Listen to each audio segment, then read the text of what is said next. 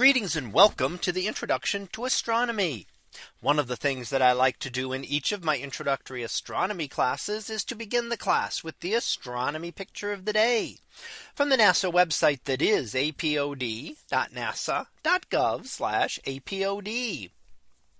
And today's picture for February 27th of 2023. Well, it is titled Zodiacal Ray with Venus and Jupiter. So what do we see here?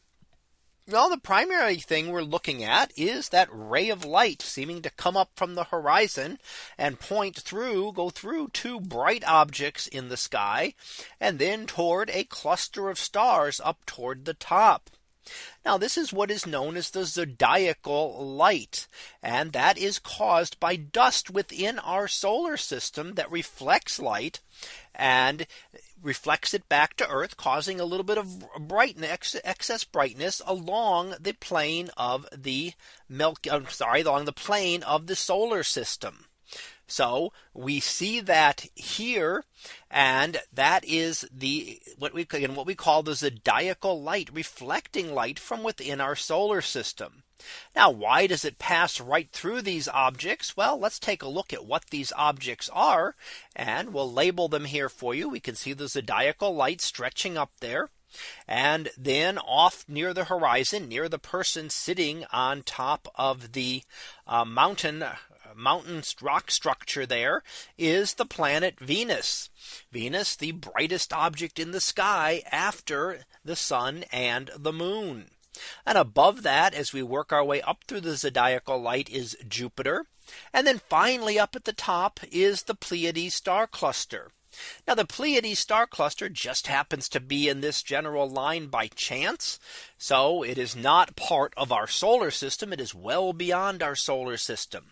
However, Jupiter and Venus are within our solar system, and everything in our solar system orbits in the same plane. It's essentially like the solar system is a flat piece of paper, and all of the planets orbit around our sun on that piece of paper. Now, that's not exactly true. All of the orbits are slightly tilted, but not by a whole lot. And using a piece of paper to estimate the solar system is actually a pretty good approximation. So the solar system is very thin, at least when it comes to talking about things like the planets and the asteroids.